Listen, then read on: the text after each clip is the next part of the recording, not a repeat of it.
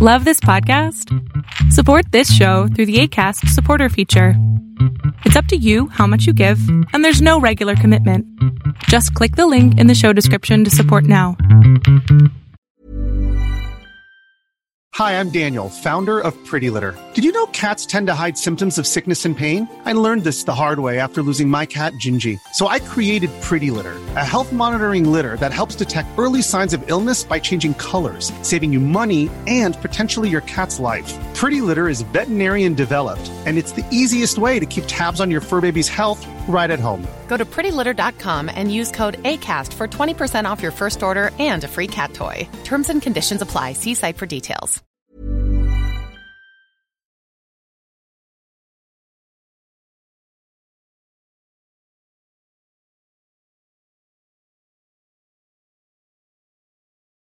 And so if we go on to this season, we do have some live tennis finally. And, a lot of tennis happened the last week or so and a lot of other news bits. And so we're going to cover all of that in this podcast. And, I guess the three of us are mostly based in North America. So, Owen is from New York. I'm from the Pacific, San Diego, California area. And then you have Andre, who's also in the same time zone in Montreal as Owen. So for us, the easiest one to cover was Delray Beach, the Delray Beach Open, which featured the number one seed Christian Garin, and he lost early, but nonetheless, the tournament was played and we had a winner in Hubert Hurkacz, and Owen was able to actually catch a lot of this tournament. So, Owen, what stuck out with you? Is it the run of Sebastian Korda? You can take it however direction you like. Sure. So several things stuck out. I think if we want to talk about first the number one seed, Christian Garin, he was the favorite to win per his seeding, but he ran into Christian Harrison, who was ranked outside the top 700, I think, before the tournament started in the round of 16. And he went down a break. I think Harrison served for the first set at 6-5, 40 love. And so the set looked over. And then when Garin somehow broke back, won 5 points in a row, I thought that he would win the tiebreak and then run away with the match. But Harrison, with a nice reset, took the tiebreak 7-3 and then won the second set 6-2. So the top seed went out. John Isner lost, I think, in the following round. He was the second seed to Sebastian Korda.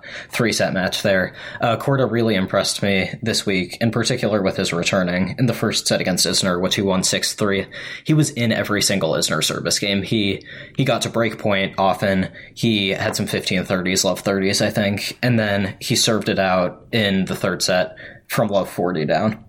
He's only 20, and before Delray Beach, his only ATP wins, I believe, had been in the French Open last year, where he made the fourth round before losing to Nadal. So Korda made the decision to skip the Australian Open and play Delray Beach, and so I think he made a great decision. He played very well this week. He made the final, where he lost to Hubert Hurkacz, who had a great week of his own. In the final, the stat that really jumped out to me was Hurkacz's serving. He served at 76%, won 71% of his first serve points, faced just one break point in the entire match, and that was in the first game. In the third set, to my unofficial count, he hit 12 serves that were unreturned, so a combination of aces, service winners, and missed returns from Korda. Korda was struggling with an adductor injury, I think, in the second set. And his fight kind of faded after losing the first set. He was up 3-1 in that set. But he played some really impressive tennis. He has good pop off both wings. He can push opponents around. Something that I think he will inevitably improve is the ability to sustain his offense from the back of the court. A problem he has is sort of missing a random ball when he's on top of a point. But I think that will improve as he matures, and he's going to mature plenty in the future. Again, he's only 20. So I think a really successful tournament for both the finalists, and a pretty entertaining one overall. Yeah, that's a fantastic summary. I think, one of the things that struck me, watching some of the matches that I did is I was really impressed with Korda's maturity and poise on the court. I was really impressed by his overall solid game. I think, a lot of the American players, they have big serves and big forehands that they can rely on to win easy points. But I think Korda showed that even at, 6'5" he is, and I think same with Hurkacz. They both move around and cover the court so well, and I think I love his backhand, how compact it is, that swing, and it's such a fluid shot, and he can hit it, both directions. He's got, He's got a nice serve that he can move around in the box, and it will only get bigger. I think, his serve actually can get a lot bigger than what it is now. But I really like his aggression. He moves forward well. He's got a nice all-round, easy, flowing game to watch, and I think that'll bode well for the future. He's already proven that he's good on clay, getting to the fourth round of the French last year. He's now beaten John Isner twice, and he's returned his serve, with aplomb, I think. And so to see him beat, Tommy Paul and then John Isner, and then back that up with a tough win against Cameron Norrie, these are all players that play very differently, and he's able to adjust his game. And so you really like to see that in a young player like him, and he's obviously well coached. He's got his dad, Peter Korda, coaching him, who's won the Australian Open before. He's come from a whole family of athletes with 2 siblings that are professional golfers, and his mom was a pro as well. So he's very well equipped, I think, to handle the rigors of the professional tour. And I think, I think his movement was slightly inhibited in that second set, like you mentioned, against Hurkacz. But nonetheless, it was a great week for Hurkacz. He didn't drop a set. He beat the players that he was supposed to beat.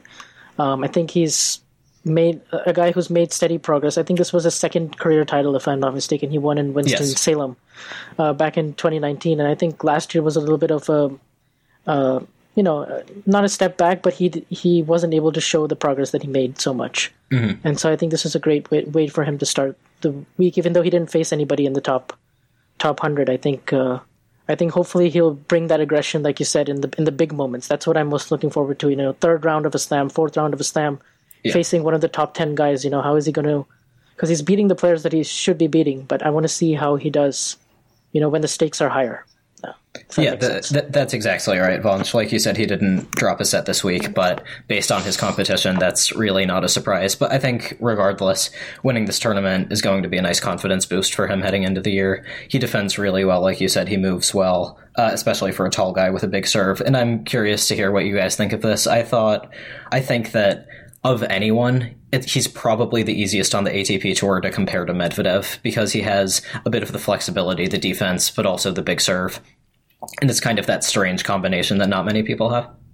Yeah, I mean, you made a lot of interesting points there. I do think the game is moving more towards tall guys that can move, that can defend and cover the court well and trade, like you said. They're very willing to trade and stay in long rallies. And I think what impressed me about Korda is that he seems to have, at least for these 4 matches that we saw this week, he seemed to have that right balance, to where I think if you compare it to the other Americans, if you look at Frances Tiafoe, I mean, he is actually extremely quick and fit around the court. He relies a lot on his athleticism, but he goes through these patches in his in the matches where he just loses focus, and he's up and down in the way he's playing, and you can't have that at this level. Against a guy like Norrie, he's going to make you pay. He's so steady. He's comfortable just using your pace and trading with you, and relying on his shot tolerance. And I think for Tiafoe, he made some progress this week. He showed some fight, but he has some technical issues in his game that if he wants to get to that next level, I just don't see him both mentally, but also on his forehand side. If you notice, he has a little bit of a hitch in his swing, and so that take back is rushed a lot. And so so that's what I liked about Korda, is that he has that fluidity in his strokes, and it seems like the technique is there. At least at this level, and can hold up under pressure. And so I think that's an asset that hopefully will serve him well. And hopefully, same thing with Hurkacz in that final. I'd like to see him use some more offense, in his game and step up, because he's such a great ball striker. I actually saw Matt the Racket on Twitter. He was comparing his backhand to Andy Murray's. And they're very similar in terms of the way their take back and the way they prepare that stroke. It's just that Murray can do much more offensively, and he's willing to, pull that trigger earlier in rallies, which Hurkacz needs to learn how to do. But nonetheless, I think it was a good week, and it was great that we didn't, that we saw a nice variety of styles. I think, and especially considering that this field wasn't as strong as we thought it would be. I think overall it was positive that they were able to finish that tournament. And I guess we can talk about Christian Harrison, because Christian Harrison had a great run. It's a great story. I mean, he made 8 surgeries before he got to this week, but that was unfortunately overshadowed by some of his comments after these matches, and that was quite devastating to see. It's one thing to express your opinion, but it's another thing to go on social media and actually advocate against masks and advocate against safety and protocol. And I think that was what disturbed a lot of people. It really is. And I'll catch up our listeners on a couple of his posts in case you haven't seen them. On January 6th, that's a week and a half ago, he posted a photo saying, "Been feeling great, working hard, healthy enough to play 3-hour matches," and then 2 alarm emojis. "But I'm an absolute safety hazard walking maskless through a restaurant," with a Pinocchio emoji, #open up the world. And these protocols aren't hard to understand. People should know that you can pass the virus on to someone else no matter how healthy you are, that you being low risk doesn't make it harder to spread it to someone else. And then after his second round match, he says he chose not to do his post-match interview due to wearing a mask. "It's not healthy to wear a mask in the hot sun for more time than is absolutely necessary after a tough match." And it might be slightly uncomfortable, but these post-match interviews are very short. He also said he was under the impression that it wasn't mandatory. And on Twitter, Stephanie Miles from Open Court tweeted that this is very clear on page 208 of the rulebook that you are expected to do a post-match interview. It's mandatory. So he clearly didn't read that, and it's really not a burden to wear a mask even in the hot sun for just a few minutes. And so and he got fined $3,000, I think. And so he is appealing the fine. But this is, like Fonch said, it's kind of overshadowing this amazing week he had, because it is a great story. He was ranked outside the top 700 before this tournament. He's had so many surgeries, and he played very well. He beat the top seed. And then he took Hurkacz to a tiebreak, I think. Yeah. And second set was close too. So there is some potential there. He played some great tennis, but these views are just really troubling, especially coming from the US, where the virus is absolutely running rampant right now. 4,000 people are dying a day. And this isn't just unique to Harrison. We saw Jack Sock got married recently. Congratulations to him, but he held an undistanced wedding, and John Isner unmasked wedding. And John Isner tweeted that it's totally unnecessary for NFL coaches to be wearing masks on the sidelines. And regardless of whether that's true or not, which we could get into, you really shouldn't be using that large of a platform to be advocating against masks when things are this bad. And he's expressed other anti-mask beliefs in the past, I think. And so it's kind of troubling to see all these players sort of be uneducated on how the virus works, how one person can pass it to another, why masks are necessary, and they're using their platforms, big platforms, to express these views. And this may very well be contributing to the harm of some people. And so this is an idea I've sort of floated before, but I think the ATP would really benefit from kind of putting out like a mandatory safety course. It could just be like 5-10 minutes long of a video explaining why COVID-19 is dangerous, how it can be spread, and then maybe asking players to answer a couple questions on it and saying, like, if you do this before your match, then you can play or something. And it would be really easy. It would contribute to safety, I think, if players know what they should be doing, because, players clearly don't. We had the Adria Tour. We've had players play while they're feeling sick. And this is not hard to understand. It's so avoidable. And so I think the ATP should do something to facilitate a better understanding. Nonetheless, I think it's unfortunate because you have cases like this, and you have cases like Adria Tour and stuff, that are well documented, but then that puts a stain on tennis as a whole, when majority of the players are actually doing the right thing. Majority of the players are actually following the protocols. Majority of the players understand the bubble. Tennis was able to adapt and change so quickly. Look how many events we had last year. So, you look at all of these things, and you just hope that those few certain players can just they can just keep it under control and not cause this kind of chaos. But this is part of the sport that we live in. It's never going to be never going to be perfect in that regard, especially when you have so many players coming from different backgrounds and countries.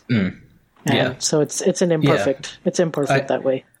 I agree, and I think this is also sort of representative of how, of the larger scale, most people are following guidelines, but the few that don't are pretty much directly responsible for all the harm this has caused. Right. And and this is not to say that the few American players who were maybe tweeting an anti-mask view are responsible for these thousands of deaths, but they could be responsible for a couple cases here and there. And I think it's really frustrating to have to reduce like the hope to just that, like hoping the players can hold it together. And so it's honestly quite disappointing. Moving on from Delray Beach.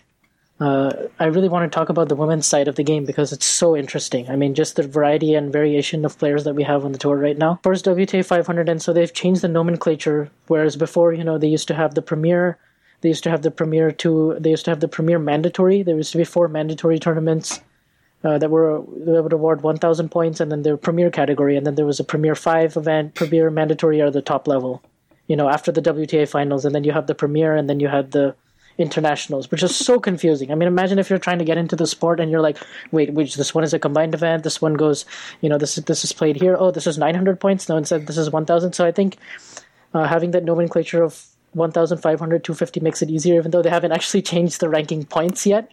But at least you know where they rank in terms of importance and significance. So this week, actually, we had a great event in Abu Dhabi, which had a draw of 64 players, and you had to win 6 matches to win this thing. And against 4 top 10 players were in this draw. And, it was in...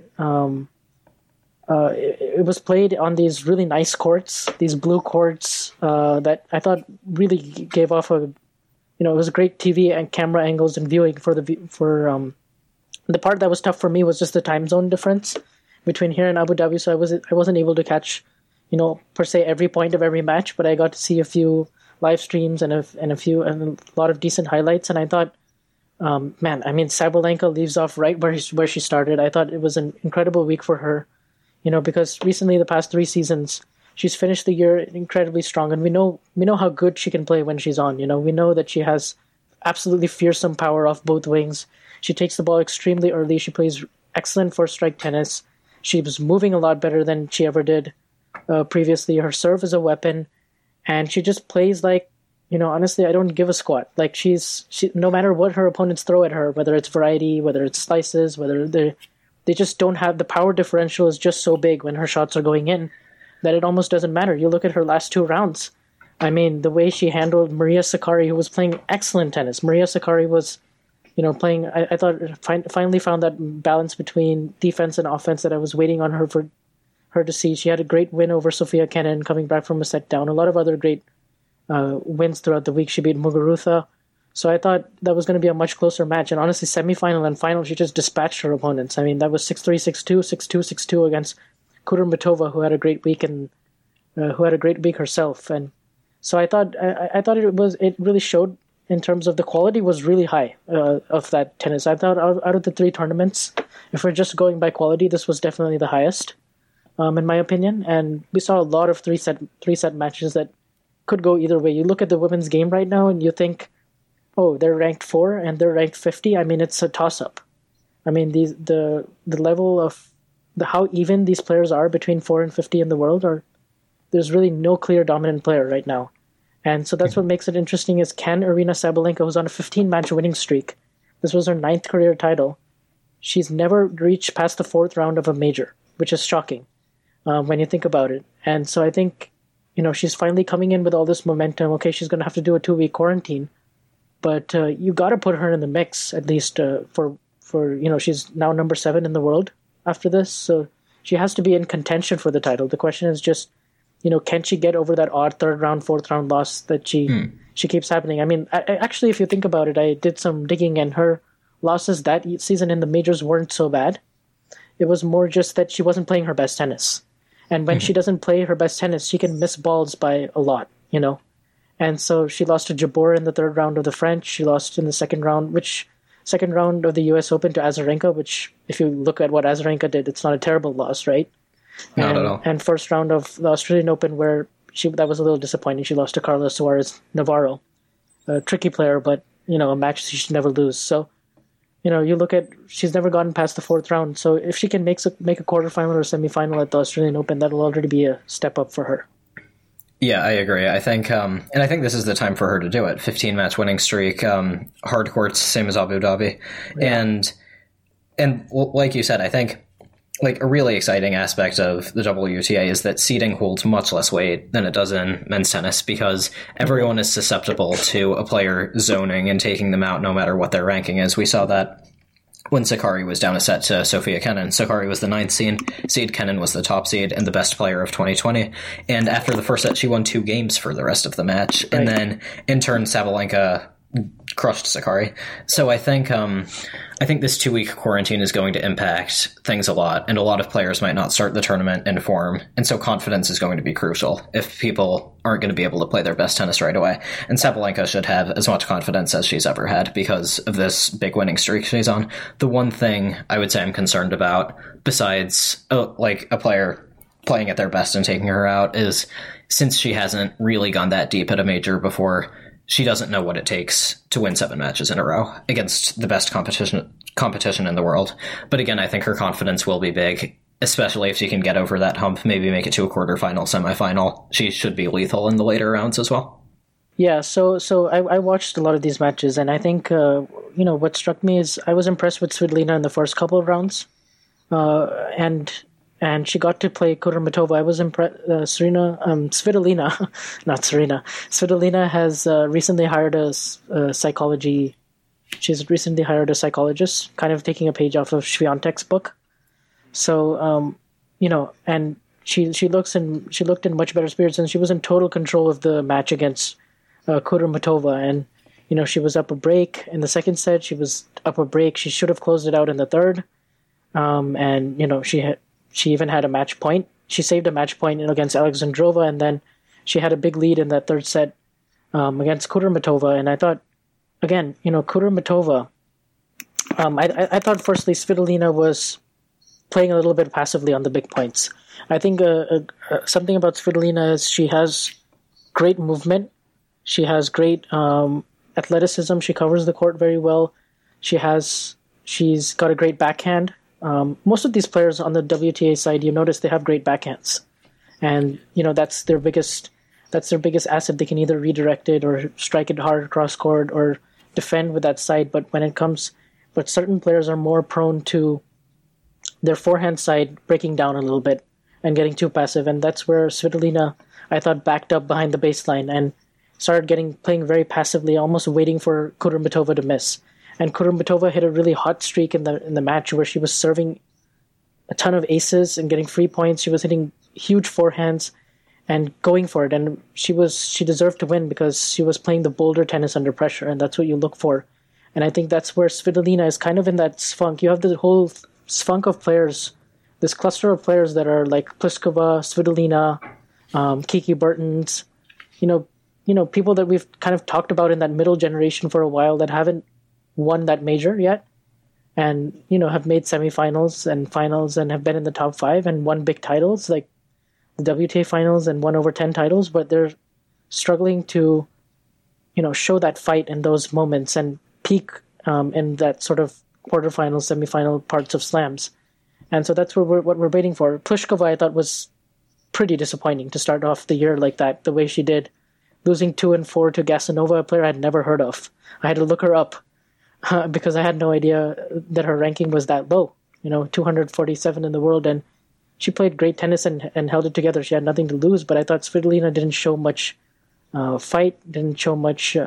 Pliskova, I'm sorry. Didn't show that fight. Right, yeah, she lost to Kudermetova. She won her first 3 matches, actually. So she beat... Right, yeah, yes, correct, yeah. She lost to Gasanova there, and then, I just thought it was disappointing. In the past, we've seen her win titles and then fall short at majors. So maybe it'll be the reverse this time, that she'll go into the majors. Maybe something like that, because, when her game is on, she's quite dangerous. She has a big serve, she has big ground strokes, she's limited in her movement, but she has great power off both wings, and she's made a U.S. Open final before. She's the only one of these kind of players that's made a final and was up a break in the third set against Kerber of the 2016 U.S. Open. So she's just not quite. I just like to see some more emotion in her. When she wins a big point, I'd like to see that. I'd like to see that fight on her. It's almost as if she's content, and I don't like to see that. I want to see them really dig in and scrap, like the way Kenin was doing in her first couple of rounds before eventually she just ran out of gas and looked fatigued and lost that third set 6-love to Sakkari. But, there's a lot of good players right now in the WTA, and I thought, really Sabalenka, if she's playing the way she's playing right now, and she brings that level of power, there's not many players that can match that on the WTA side, other than Naomi Osaka maybe, and some of the younger players that we saw, like Swiatek and Andreescu. Yes, that's one I forgot to mention. Jennifer Brady. That was after result. bageling in the first set too. Yeah. I thought it was disappointing. I didn't see any of the match, so I can't really say what went wrong. But I just looked at the score and was like 6-love, 1-love, and I'm like thinking, okay, yeah, Brady's gonna have a great year this year. And then I checked 2 hours later and she's out. So that was not the start. Right. Yeah. Disappointing, but there's no reason why she can't perform well in Australia. So I think I think we'll learn a lot more, especially that we have 2 WTA 250s before the Australian Open even starts, the week of February 1st, same week as the ATP Cup. So it'll be interesting to see. The Australian Open on the women's side is it's so difficult to predict because you have all these players, Muguruza, Brady, Pliskova, Svitolina, Sabalenka, who like very varying performances in Abu Dhabi. And these players, I would say, are almost equally capable of making a semifinal or crashing out in the second or third round. And so much of it depends on performance on the day. It's practically impossible to predict. And it makes it really interesting. Last thing I really wanted to touch on was another player that I thought made really big strides that I'm really looking forward to for 2021. And that's this 18-year-old Marta Kostyuk. She made her breakthrough 3 years ago. As a 15-year-old, she made the third round of the Australian Open in 2018. And so she's had a lot of injuries and setbacks since then and hasn't been able to quite deal with that pressure that came with that run. And of course, several injuries got in the way and the depth of the women's game. But now here she is. She makes a semifinal here and she knocks off, 3 or 4 excellent opponents. None of them were like seeded players, but like coming back against Shea Suwei is really tough. And she beat Zidansek, who had beaten Brady, like you mentioned, after losing the first set 6-love. And then she eventually lost out to Kudermetova in the semis. But, great run. Just watching her play, she reminds me a lot of Belinda Bencic when she was younger. She has great, kind of smooth backhand, moves the ball around the court really well, just does a lot of things very well, and has a good serve, takes the ball early. One match that I watched from hers last year, but I was really impressed, was the match against Naomi Osaka in the third round of the US Open, which was honestly Osaka's probably her toughest match before her semis. She had Kostyuk won the second set and had Osaka was serving at 1-2 love 40 in the third set. So it's quite possible if she converts there, she takes out Naomi out of the tournament. There's a good chance because of the way she was playing. So I just felt like this could be a big year for her already. So something to keep an eye out on. And you still have some players that are going to be in the top 10. So the rankings won't change as much, but you just feel like there's more players that can upset you on any given day. You just feel like the seeds at the majors don't hold up quite the same way. And then you have your steady players like Pliskova, Svitolina, and Halep that are going to be there. But then you also have, comeback player of the year, Victoria Azarenka. Throw her in the mix. Bianca Andreescu coming back. I'm really looking forward to see how Bianca does. She took a whole year off, and she's proven that she can come back right away from a layoff and win titles. She won Toronto and US Open and didn't play a match for 4 months. I don't put anything past her just because of her mental strength. To me is just amazing. The way she was gritting her way through those wins. She has the power. She has the touch. She has the finesse. She's so creative with the way she plays. She can. Yeah. She's never down, and she's just so much fun to watch. She reels you in, and you just feel like out of all the players that I've missed, on the women's side, you just feel like, man, if she was in these tournaments, you just really want to see her back healthy. And that's the challenge for her, is she can't stay healthy for more than a month. And that's the really strange part. But now that she's had a whole year off and she's got such a great team. Yeah. In terms of predicting how she'll do, when she's healthy, she's as good as anyone.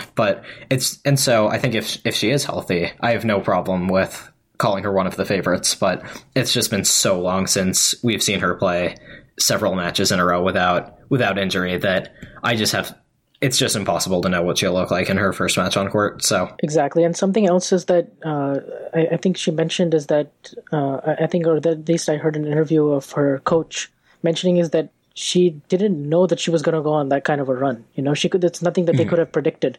It almost came from a really good offseason they had in 2018, but it's just that almost her body wasn't able to cope with the amount of matches that she was playing because she was winning so much. At that high, it kind of came level, out of nowhere, yeah. Back-to-back 3-setters every single day. So physical.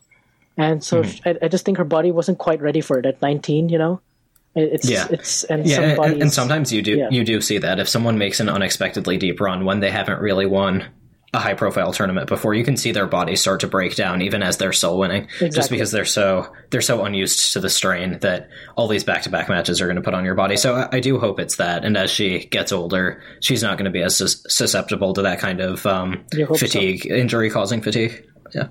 Look forward to that. On the other side, I want to talk a little bit about the qualies. So the men, they played in Doha, and the women, they played in Dubai. I guess I'll just start with a couple of stories, highlights from it. I thought we had some great stories in the qualifying. There was just so much tension in these qualies matches, and you could just feel it for these players on the court because, normally they play these in Australia. There's a wild card challenge to see who gets wild cards into the qualifying and who gets into the main draw. And, because of the pandemic this year, we basically had qualifying happening 2 weeks before. And then they're going to eventually be they were sent on charter flights to Melbourne.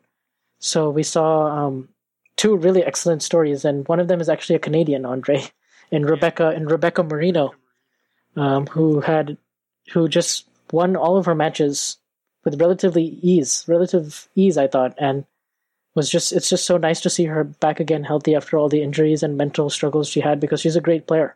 She's one of these other players along with Genie Bouchard that when they find their form, they're capable of playing great tennis. It's just, can they sustain it? And, I guess Bouchard is a little different because she made her breakthrough much earlier, 6 years ago. But in terms of Rebecca Marino, she's still quite young at around 21 years of age. So it's quite a stance. Rebecca Marino, I think has played a lot of qualies before, if I'm not mistaken. So this was a big step forward for her. Yeah, I think another great thing that Canadian tennis has going for it is basically all of these players are very young. So I would assume they still have their best years ahead of them. And Raonic did very well in 2020. He came close to beating Djokovic in the final of Cincinnati, in quotes, because, of course, it was actually played at the U.S. Open site. But yeah, he's a recent quarter finalist at the Australian Open, I think. Got crushed by Djokovic, but that's happened to pretty much every top player on the men's side at the Australian Open. So I think he's got good results ahead of him as well. Yeah, I would agree. I think Canadian tennis is in really good shape, honestly, probably better than American tennis. You got three guys in the top 25, and you got, Bouchard playing better at the end of last year. Unfortunately, she didn't qualify for the Australian Open this time. But there's no reason why she can't pick her ranking back up. She's back in the top 150 now. Rebecca Marino, who, unfortunately, I misspoke earlier. I was actually saying that Genie Bouchard was 21 when she made the Wimbledon final run. But Rebecca Marino is at 30 years of age making a really big comeback to qualify and win the 3 matches the way she did. I think she beat some good players, and I think a lot of Canadians were pleasantly surprised that it was her and not Genie that qualified. So I think it'll be interesting to see where she's placed in the main draw, and then we can go from there. And also you've got like Felix and Dennis and Pospisil; they're all playing great ball. So. Yeah, he beat Raonic and Bautista Agut at the U.S. Open last year, so he's got quite a high ceiling as well. So that was encouraging to see from the qualies. Another story on the women's side is the story of 20-year-old Brit Francesca Jones, who was told at 8 years old that she has a very unusual physical condition where she is missing toes and hands, and it's a very rare disease. Fingers. Oh, wait, yeah. Yeah. She's missing fingers on her hands, and she's also missing toes on her feet. And, this is a rare genetic condition that's called ectrodactyl ectodermal dysplasia. And it's, she only has 3 fingers and a thumb on each hand and has 3 toes on one foot and 4 toes on the other. So this is remarkable that she's been able to show that kind of resilience and still been able to play tennis through so much adversity that, even her doctors are saying that you might never be able to play tennis again. And think of the, mental trauma and damage that comes with, facing a condition like that and just the daily struggles, let alone playing tennis, having to change your game style and having to get new. She uses a special, different kind of racket that allows her to switch hands between her strokes, and and she's had to adjust her movement and the way. She's only 20 years of age, and she thrashed these players in qualifying. I mean, she was barely losing games to any of these players. She won her final round of qualifying 6-love, 6-1. So I think it's quite an inspirational story to see this. And I think, she's going to inspire so many great players on both tours. So. Yeah, that's a really incredible story, and that's not just getting through qualifying. That's getting through qualifying in really dominant fashion. So it shows that even if you get dealt an unlucky hand, you can still not just and then on the men's side, you had Mr. Bernard Tomic, the tank engine, as he's been nicknamed in the past. This week, he was Tomic the tri-engine, because he came up with 3 really gutsy wins in qualifying, actually played really well, fought hard, won some matches like 7-6 in the third. Qualified. It's honestly like the biggest troll ever, because he's like the guy who didn't become what we thought he would, and he reached the quarterfinals of the 2011 Wimbledon and took a set off Djokovic as an 18-year-old, and now here he is. I kind of admire that a little bit, that he was able to kind of restart and still qualify, and the kind of polarizing figure that he is, and the troubles he's had, And it's like the biggest troll that now suddenly he's qualified, and it's a good story for Australia nonetheless. Yeah, I'll say first of all, I'm not a fan of some of the times he's given less than his best in the past, but I think this is the latest example that if you apply yourself fully, the age that you are matters a lot less. And say if this were 30 years ago, if he was 18 in Wimbledon 2011, he would be either 27 or 28 now. And that's and in the past, that was considered the age when tennis players would start to fade. And but this is a good, like the latest good example of you can still peak in your late 20s or your 30s. And he hasn't made a quarterfinal, so maybe I shouldn't call it peaking, but he's given himself the opportunity to do something great again. So let's hope that he can give his best at this Australian Open. Hopefully the home crowd will help. And let's hope that this is a turning point in his career. Tricky to play against, and when he doesn't give you much rhythm. He just don't know what he's going to do. He has that unpredictability factor. So I think, I think he can surprise every now and then, and when he wants to play, he can play. So I think that was a good story. And then I was, really quite impressed with some of the other matches as well. Somebody I was hoping that would qualify, but I knew he had a really tough draw. Was Brandon Nakashima. He showed a lot at the U.S. Open, and he had a great run. He's 19 years of age, American, but he had a pretty tough draw, and he drew. He drew the number 3 seed. I think his name was Aslan Karatsev, and he drew him in the first match. And so that guy actually qualified. He's from Russia. He's 27 years of age, so there was a big experience gap there, and also a ranking gap. Honestly, almost 50 spots ahead. And so had Nakashima won that, he would have played Hugo Gaston in the second round, which I was looking forward to because Hugo Gaston obviously pushed Thiem really hard at the French and beat Wawrinka, and he's very good on clay. But but I think we'll see more of those guys later on. I agree. And to add quickly, I think while Nakashima losing might be a bit disappointing, there was no shame in this loss. I caught one of Karatsev's matches. He returns very well. He's powerful off both wings. I think if he wins a couple of rounds at the Australian Open, depending on his draw, it won't be a surprise. Yeah, a lot of great stories and storylines to follow. Just one last really quick mention. Since they didn't give us a stream, I'm going to keep it quite short. But there was a tournament in Antalya that had the number 1 seed Berrettini in it and the number 2 seed Goffin. And we got a final with Alexander Bublik, who's basically Nick Kyrgios with less press, is what I like to call him, because he does underhand serves, tweeners, all these kind of trick shots. But unfortunately, he was injured. He injured himself in the semifinal match. And so that final wasn't really a great final, and you saw Alex de Minaur, though, showed some good fight to me. It looked like he bulked up a little bit over the offseason. Positive result for him, getting his 4th title. He's always a great player to watch, got a great attitude. Nonetheless, he beat Goffin in the semis, so that was a great win for him. And yeah, I mean, he's always had success first week of the year, it seems like the last 3 years or so, and is kind of in that next tier of players of the next gen between sort of 15 and 25 in the world. And so if you can, the challenge for him is just, can he stay healthy and fit, and can he just keep growing and physically and add more to his game and more offense, so it doesn't look like when he's playing against a top 10 player like a Thiem or a Nadal in these 3rd round, 4th round matches at slams, that it's not a man versus boy situation. So you just feel like he can carry that results. But I'm really impressed with his attitude and his consistency, and he's progressing every year. So it's a good step. Yeah, just follow us all, and tell everybody you know about this show. Support us. Follow our new Twitter page, which is @TennisAndBagels on Twitter, as we try to grow that, and we'll definitely use that a little bit more, especially when the Australian Open is on, and some of the tournaments like ATP Cup and stuff coming up. So just be on the lookout for that, and enjoy the tennis, enjoy the new year, and yep, that's about it.